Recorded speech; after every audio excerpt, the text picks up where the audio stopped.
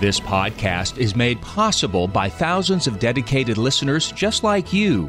Be a part of this powerful 3-decade legacy of evangelization by visiting materdeiradio.com or downloading the Hail Mary Media app. And thank you for joining us on the bridge between your faith and everyday life.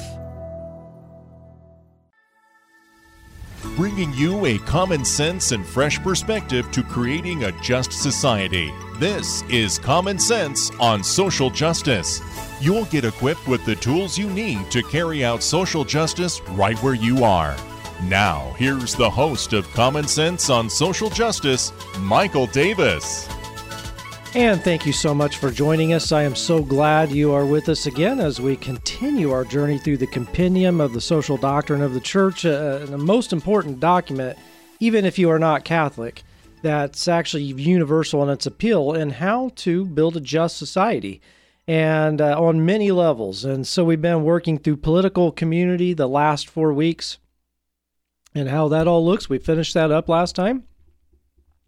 And today we are going to cover Chapter 9, which is a short chapter in the compendium on international community, which is going to be an interesting subject for us, and especially in relation to this podcast, which is about can we build a just society right where we are in our neighborhood?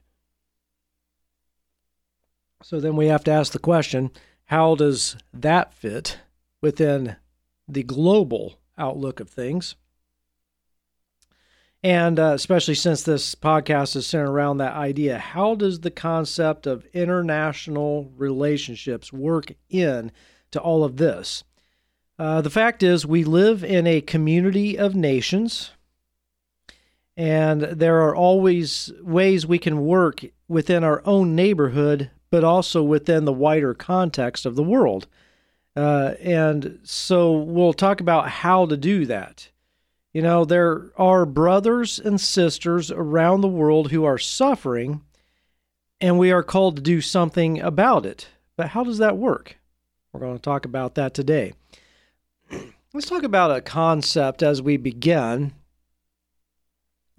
that will help us better understand our context on planet Earth, and that concept is called God of the Cosmos. God of the Cosmos. One thing that Israel had to realize in their ancient ways is that the one, capital O, the one who was revealed to them and their fathers, such as Abraham and Moses and others, that this one was not the God of Israel exclusively. They did not have sole possession of the Creator. The story unfolds in the Scriptures that God is the Lord of the whole universe. Thus, God, the Creator, is over all creation, and therefore all nations. Now, this may seem silly for me to say this, but it may not be so silly compared to the way most of us talk and think, especially in religious circles. God is not Hindu. Okay?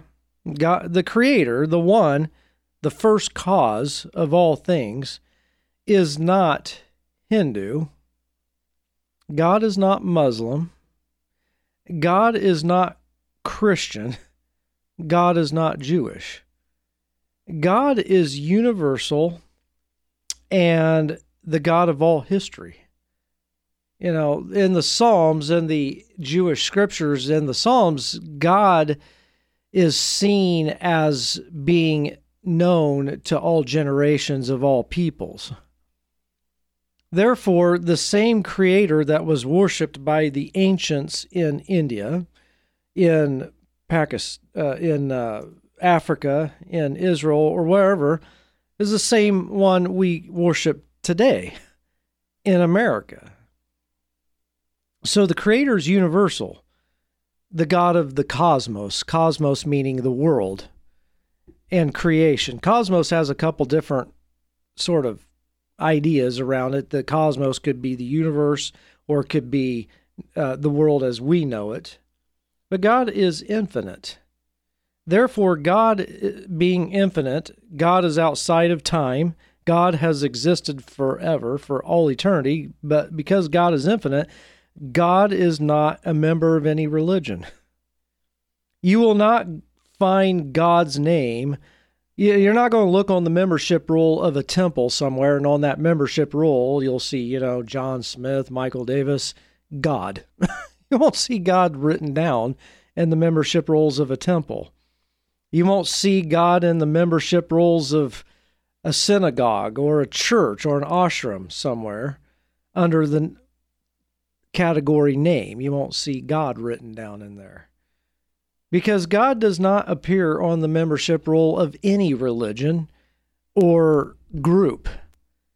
Because God is infinite and God is God of all history and all people on earth. Therefore, from God's perspective, God sees all of creation and all of the people on planet Earth as one. When we draw maps like of the United States, we can see, where California and Kansas and Minnesota and stuff are because of the lines. Well, God doesn't look on the United States and observe boundary lines of states. God sees his creation as one. So this informs us then that we live in a world, we do not live in a world of nations after all. We live in an international community of brothers and sisters. We all come from spirit, capital S. We all come from spirit, therefore we are all related. All humans are related to each other in some way. From God's perspective, we are not Chinese and American and African, etc. From God's perspective, we are all his children. We are one. And therefore, we have to realize that that is how we need to be informed on how to live within international community. I want to do an exercise with you right now. I want you to close your eyes, again, unless you're driving. I want you to close your eyes and imagine in detail standing in other parts of the world. So, in your imagination, in great detail, imagine yourself standing in different parts of the world and observing humans of other nations. So maybe place yourself in China right now, or place yourself in Africa or something. And observe the people there who are going to work. Maybe some of them are driving cars, some of them are riding bicycles, some of them are on the bus or walking. But observe the people who are going to work. Now place yourself in a neighborhood in Amsterdam and observe a human working a garden. Now place yourself in Australia in a neighborhood and observe somebody cleaning their clothes. Maybe you're standing in a laundromat in Australia and somebody's doing laundry. Now place yourself in Japan. And you're standing in someone's home, in their living room in Japan, in Tokyo, and observe the parents raising their children and eating around the table. Now I want you to place yourself in another, if you live in the United States, put yourself in another state somewhere and observe somebody walking down the street being stressed out. Now observe somebody else on that same street who's dancing and celebrating. Now go to a different part of the world, to a funeral, and observe the mourners, the humans who are mourning at that funeral. Now go to another country and observe the people at a wedding who are celebrating a great wedding. You see, we are one. As human beings, we are one. We're all doing the same thing. Now, we may practice things slightly different because of culture, and think of things from different angles because of culture, but we're all one. We all eat. We all celebrate. We all mourn. We all go to work. We all have to be transported somewhere for whatever reason, going to work or store. We all shop. We all get stressed out. We all dance. We all go to weddings and funerals. We all raise children. We all work gardens, clean our clothes. You see all those things? We're interrelated. It doesn't matter what country you're in or what island you're living on in the world. We're doing the same stuff. Maybe in slightly different ways, but that's just creativity at work there. So this informs us how to relate to each other and how to solve problems and deal with injustices from the standpoint that we are connected internationally. But we do have nations. So with having nations, we realize a just society within the international family of nations. So let's talk about that. Let's talk about how to relate as nations. Because as humans, we have organized ourselves into nations. So how do we relate as nations without, by the way, and this is an important part, and I want you to hear this, and the compendium brings us out, the Pontifical Council brings us out, and it's a very important point. How do we relate as nations without forming a world superstate? That's something we do not want to do. That would be dangerous. I know people talk about one world government stuff. You don't want to go there. Trust me on that. Once you have a one world government in place, it becomes impossible to hold that one world government accountable. It's hard enough to hold your national government accountable. Can you imagine trying to hold a one world government that has no competition? Now as it is, if the government becomes far too oppressive and corrupt in the United States, you can move to Europe. Say, fine, you're going to act this way. I'm moving to another country who's going to treat me better. So there's competition among the nations for people.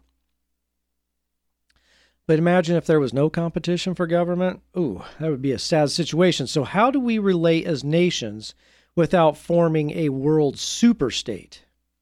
Well, the international community in its just form happens voluntarily and freely. So we've got to understand that first. No nation should be forced or coerced into international community. So that's an important point.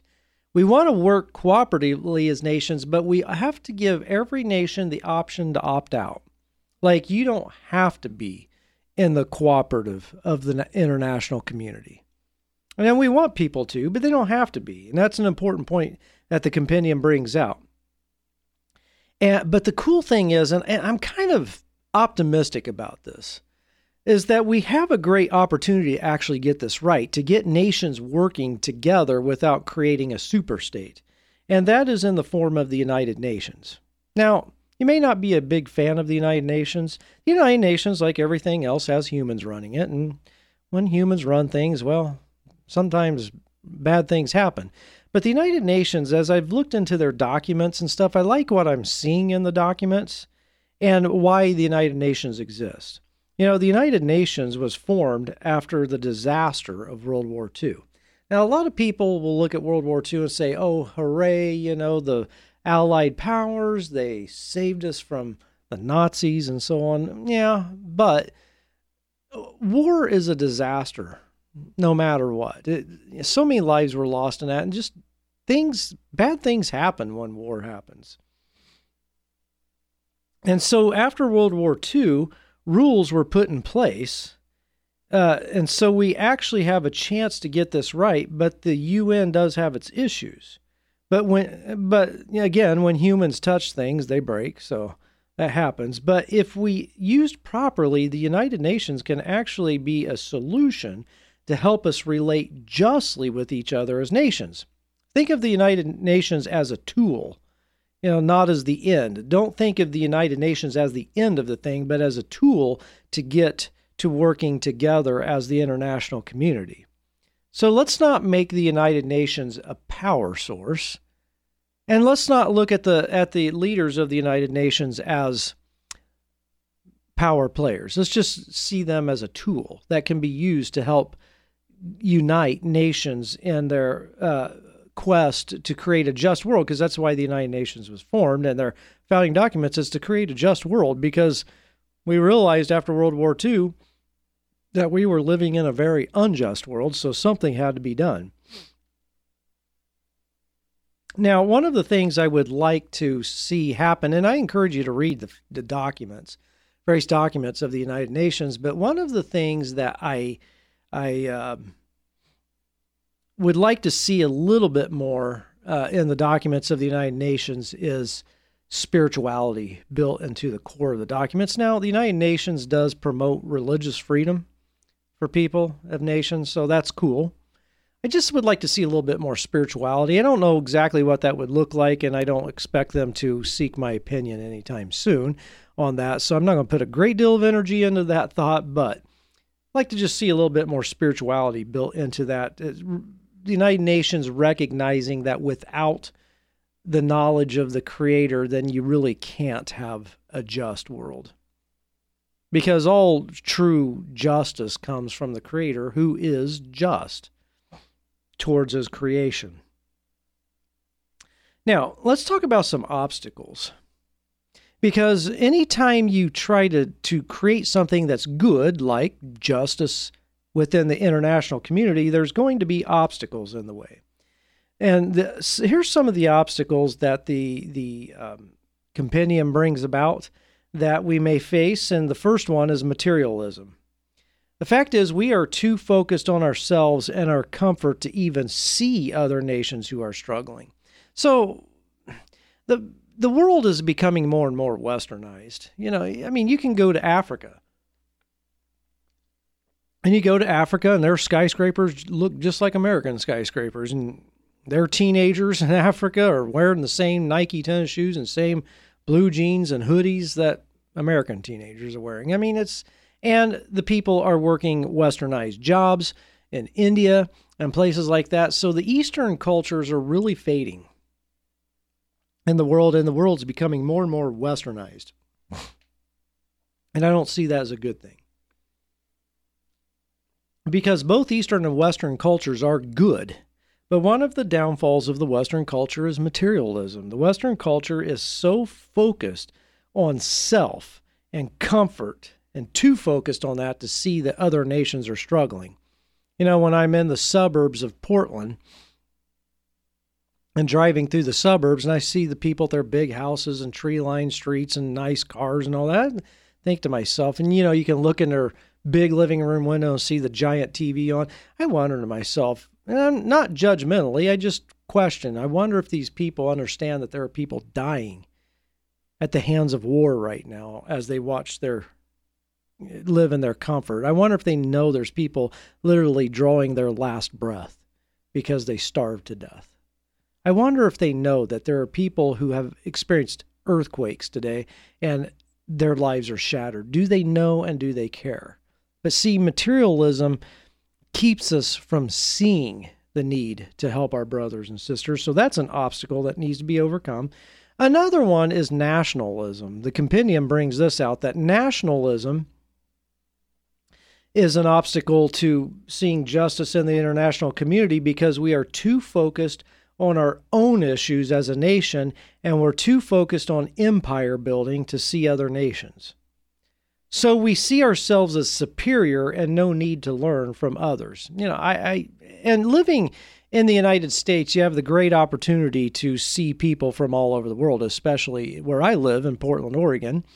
You know, there's people from every country and every language here. I mean, there's parts of Portland, I frankly don't know what any of the store signs say because they're in Vietnamese or something. And it's like, some of them are in Russian, like whole neighborhoods where all the signs are in Russian. I'm like, I can't understand anything, and I'm in the United States. I can't read their own signs. But that's beautiful, and that's good. But the problem is, or what I've discovered is I get to talk daily to people from other countries, and I've noticed a tendency of all humans, it doesn't matter where you're from, is we love to brag on our homeland. If I'm American, I love to brag. America's a great place, you know, and I hear people from Afghanistan telling me how great it is, you know, and people from India, they love, if you're from India, listen to this, one of you guys, you know it, you love to brag on how awesome India is. And it is awesome. These countries are awesome. They're great places.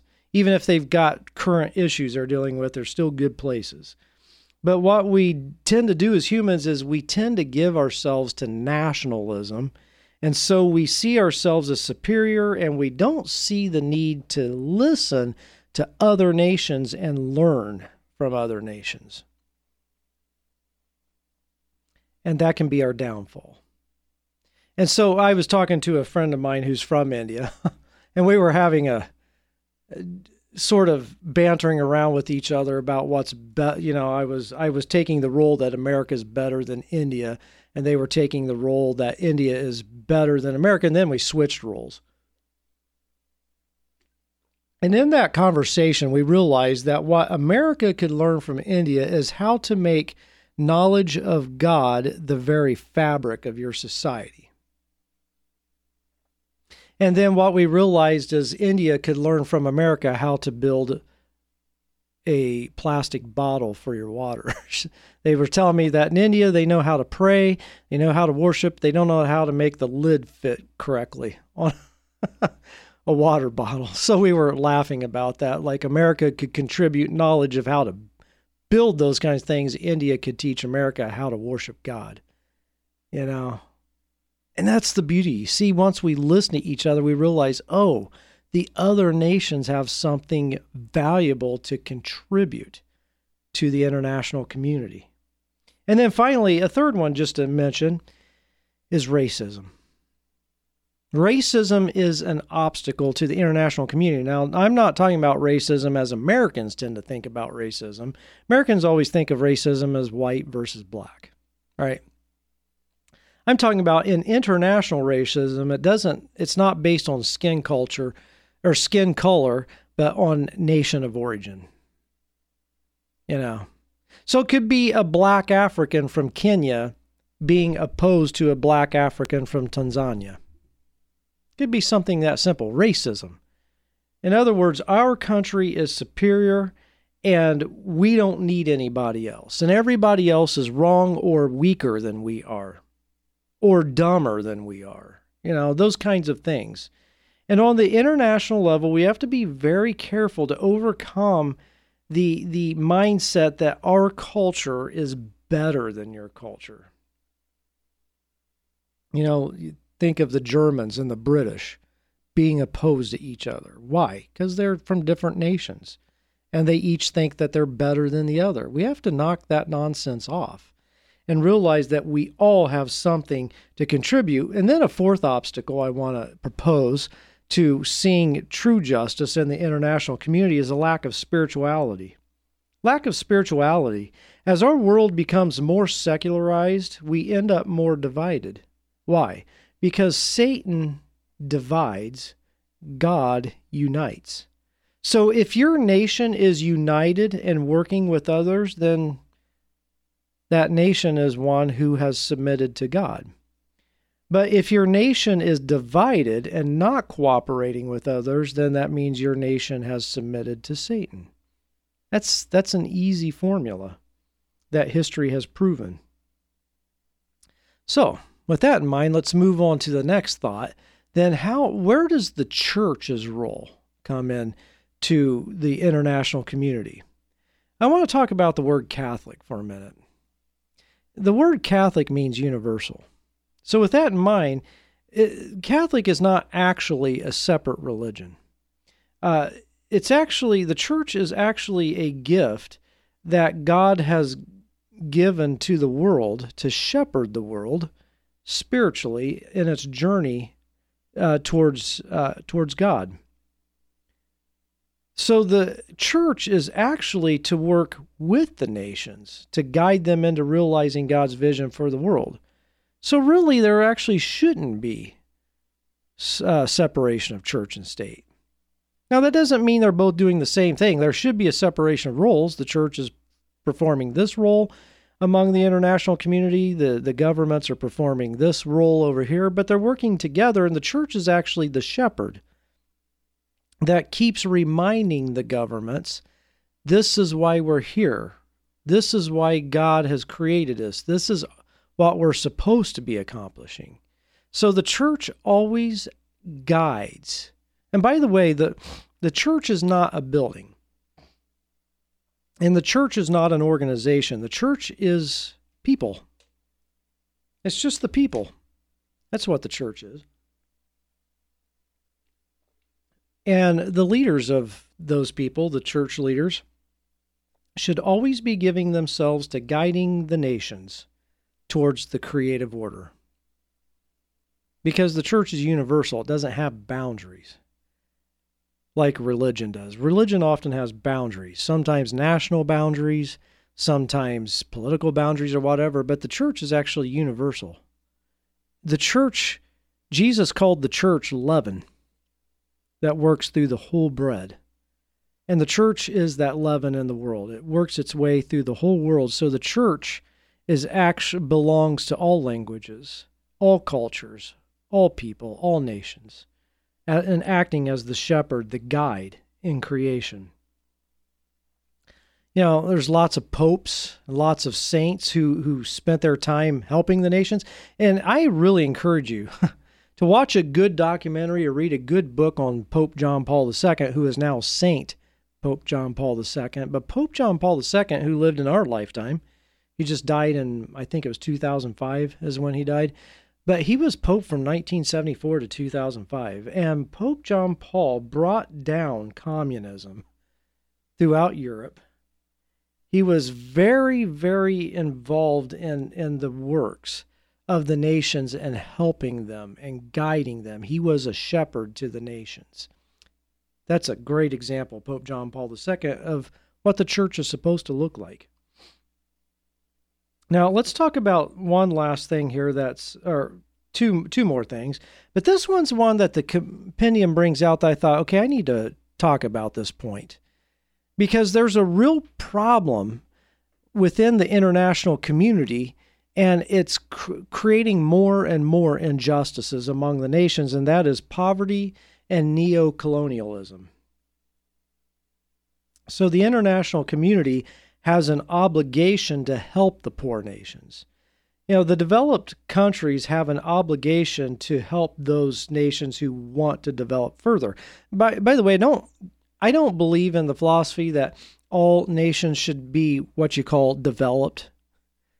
You know, because this is a word of caution I want to give you right now because it's a gray area. But being a developed nation means a nation who has worked out laws to ensure justice, food security, and family stability into the fabric of that society. Now, all nations should strive for that. But too often what we've done is we've said a developed nation is one that's figured out how to build a bunch of skyscrapers and fancy homes and neighborhoods for everybody. That doesn't need to be a goal for all nations. A true developed nation is a nation that has worked out laws or rules to ensure justice, food security, and family stability, and so on for its citizens. That's a truly developed nation. And so what the nations who have become developed in that should do, and they have an obligation, is to help other nations develop that. You know, it could be that a nation doesn't want to have concrete jungles necessarily. We have to be careful not to westernize the other nations. You know, this has happened to India and Kenya. I've seen it, and it's sad. It's done harm to these nations to westernize them. We have to help nations develop into secure countries without harming their culture. So we got to be very careful in the international community. We're going to help nations become secure without harming their culture. And that's where colonialism and neo-colonialism has caused great harm. And the British, of course, were the biggest instigators of colonialism, but America is not far behind in that. So we have to here's the problem too with the poverty among the nations is that neo-colonialism comes in and through its oppression and through its desire to extract resources from the nation it has taken over, then when it leaves or is kicked out, for example, if the British come in, they extract the resources from a rich nation, they leave or get kicked out, and then they leave that country in poverty. It happened to India. Once the British left, India was robbed blind. So neocolonialism has caused poverty to nations that had nothing to do with it. And now people are suffering who had nothing to do with the problem. And so we have to be very careful to not colonialize nations. It creates injustice. Now, let's finish up with the question that should be on your mind, and that is, how do we live in international community while building just society in our own neighborhood? So how do you do that? How do you focus on creating a just society in your neighborhood, and then we, from that, live in the international community? And there's 5 steps to that. First of all, be aware through faithful sources of what is going on in the world. Now, last week we talked about media and what good and bad media looks like. But use faithful sources to get your information, and through those faithful sources, find out what is going on in the world as a neighborhood. This all works out within your neighborhood. Secondly, volunteer for organizations who help with disasters. So you, as a family or an individual, and bring along some of your neighbors and get involved with an organization that maybe like Red Cross or something like that, that helps others who are dealing with disasters. So in your neighborhood, you've got a group of people that were waiting on a phone call. There was an earthquake in Japan and people have lost their homes. We're ready to fly to Japan as a neighborhood and go help. See, you're working justice within your neighborhood while being involved in the international community. Third step is work with or for organizations who are helping other nations. So get a job. Maybe even if there's one within your neighborhood or close proximity, that job is part of an organization that helps other nations. Fourth, start in your neighborhood. This is very important. Start in your neighborhood, get that right, then expand slowly outwards. Because there's no real need to help another nation if you can't even get justice right in your own neighborhood. So create a just society in your neighborhood, and then move out slowly from there into the international community. And then fifth, mobilize your neighborhood to send resources to areas of the world where it is needed. So, for example, organize fundraisers in your neighborhood to send money to people who are doing the work in these poor areas of the world and solving injustices. So maybe there are people who are working in a country in South America that's suffering from poverty. Those people are already doing the work, so your neighborhood could have a fundraiser for sending the money to continue to support those people's work. And hold regular neighborhood meetings to discuss what's going on around the world and come up with a solution for your neighborhood that's doable. We can help out with this problem in the world right here. It could be a small part, but if everybody in their local area is doing that, suddenly we have a critical mass happening. Technically, we are all one race. The human race. What we call races is merely either skin color difference or cultural difference, and all cultural differences are just creative ways of looking and doing things a little bit different. But technically, when it comes to race, there's only one race, the human race. And we must realize that nations should only exist for the purpose of organization and creativity. One nation could be creative at one task of creation, while other nations are creative at their own tasks in creation, and then together we are able to accomplish the entire task of creation for which we are called by the Creator. One task that all peoples are called to is family. It's so fascinating how various cultures approach family. So, for example, in Eastern cultures, it's quite common for the the older generation to retire from their careers and to live with one of the children, usually the oldest son and his family. And then the older generation, the parents, now retired, their job is to help around the house and help with the children so the kids can go to work. You see, so the parents or the grandparents are actually live in childcare.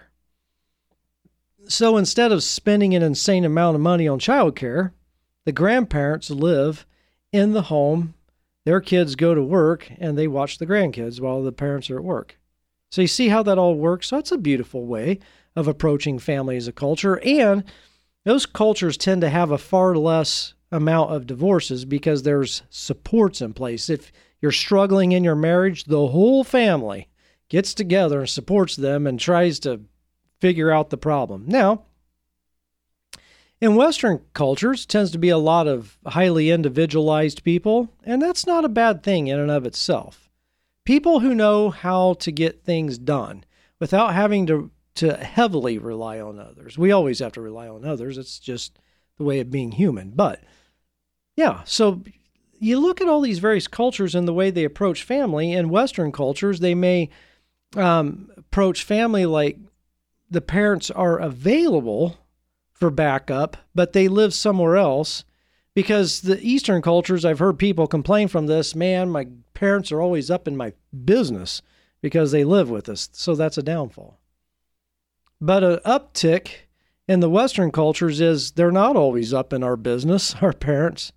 We can raise our families on our own, but we can have them there as backup. Hey, we need you. Hey, would you watch your grandkids so we could have a break or so we can do this thing, whatever. So there's all these various ways of approaching family and goals for family. The way you meet and function together as family is just different. It's creative and it's good how different cultures approach family, but no culture is complete in itself of how to do family. So what if cultures and nations taught and supported each other in having strong, good, and healthy families? Can you imagine the benefits that would reap? Maybe in your neighborhood, some people could travel to other countries and observe how they do family and come back and show the neighbors how they did family and through incorporating various means how to do family, we end up with amazing families because we're using our own culture, but we've learned through other cultures how to do that as well. And what if we adopted families from our neighborhood? What if we adopted families from other nations, not to help them, but for them to help us? And together, maybe through emails and visits, we support each other to have strong families. You see how that all works together? International community. Emailing families in other countries and cultures saying, here's what we're doing with our families, what are you doing with your families? And together, through maybe occasional visits to each other's country, through emails, we end up supporting each other and having a more complete way of doing family. And family is just one way. Maybe there's other issues in culture. We could do that same connection on the international level. So that within international community is how you create a just society right where you are and right where they are. You've been listening to Common Sense on Social Justice with your host, Michael Davis. A common sense and fresh perspective to creating justice where you are. Share your comments and questions with Michael by emailing sjcommonsense@gmail.com. That's sjcommonsense@gmail.com. If you enjoyed this podcast, please consider sharing it with a friend. You can support this vital mission of evangelization through materdeiradio.com or the Hail Mary Media app. And thank you for helping us lead souls to Jesus through the Blessed Virgin Mary.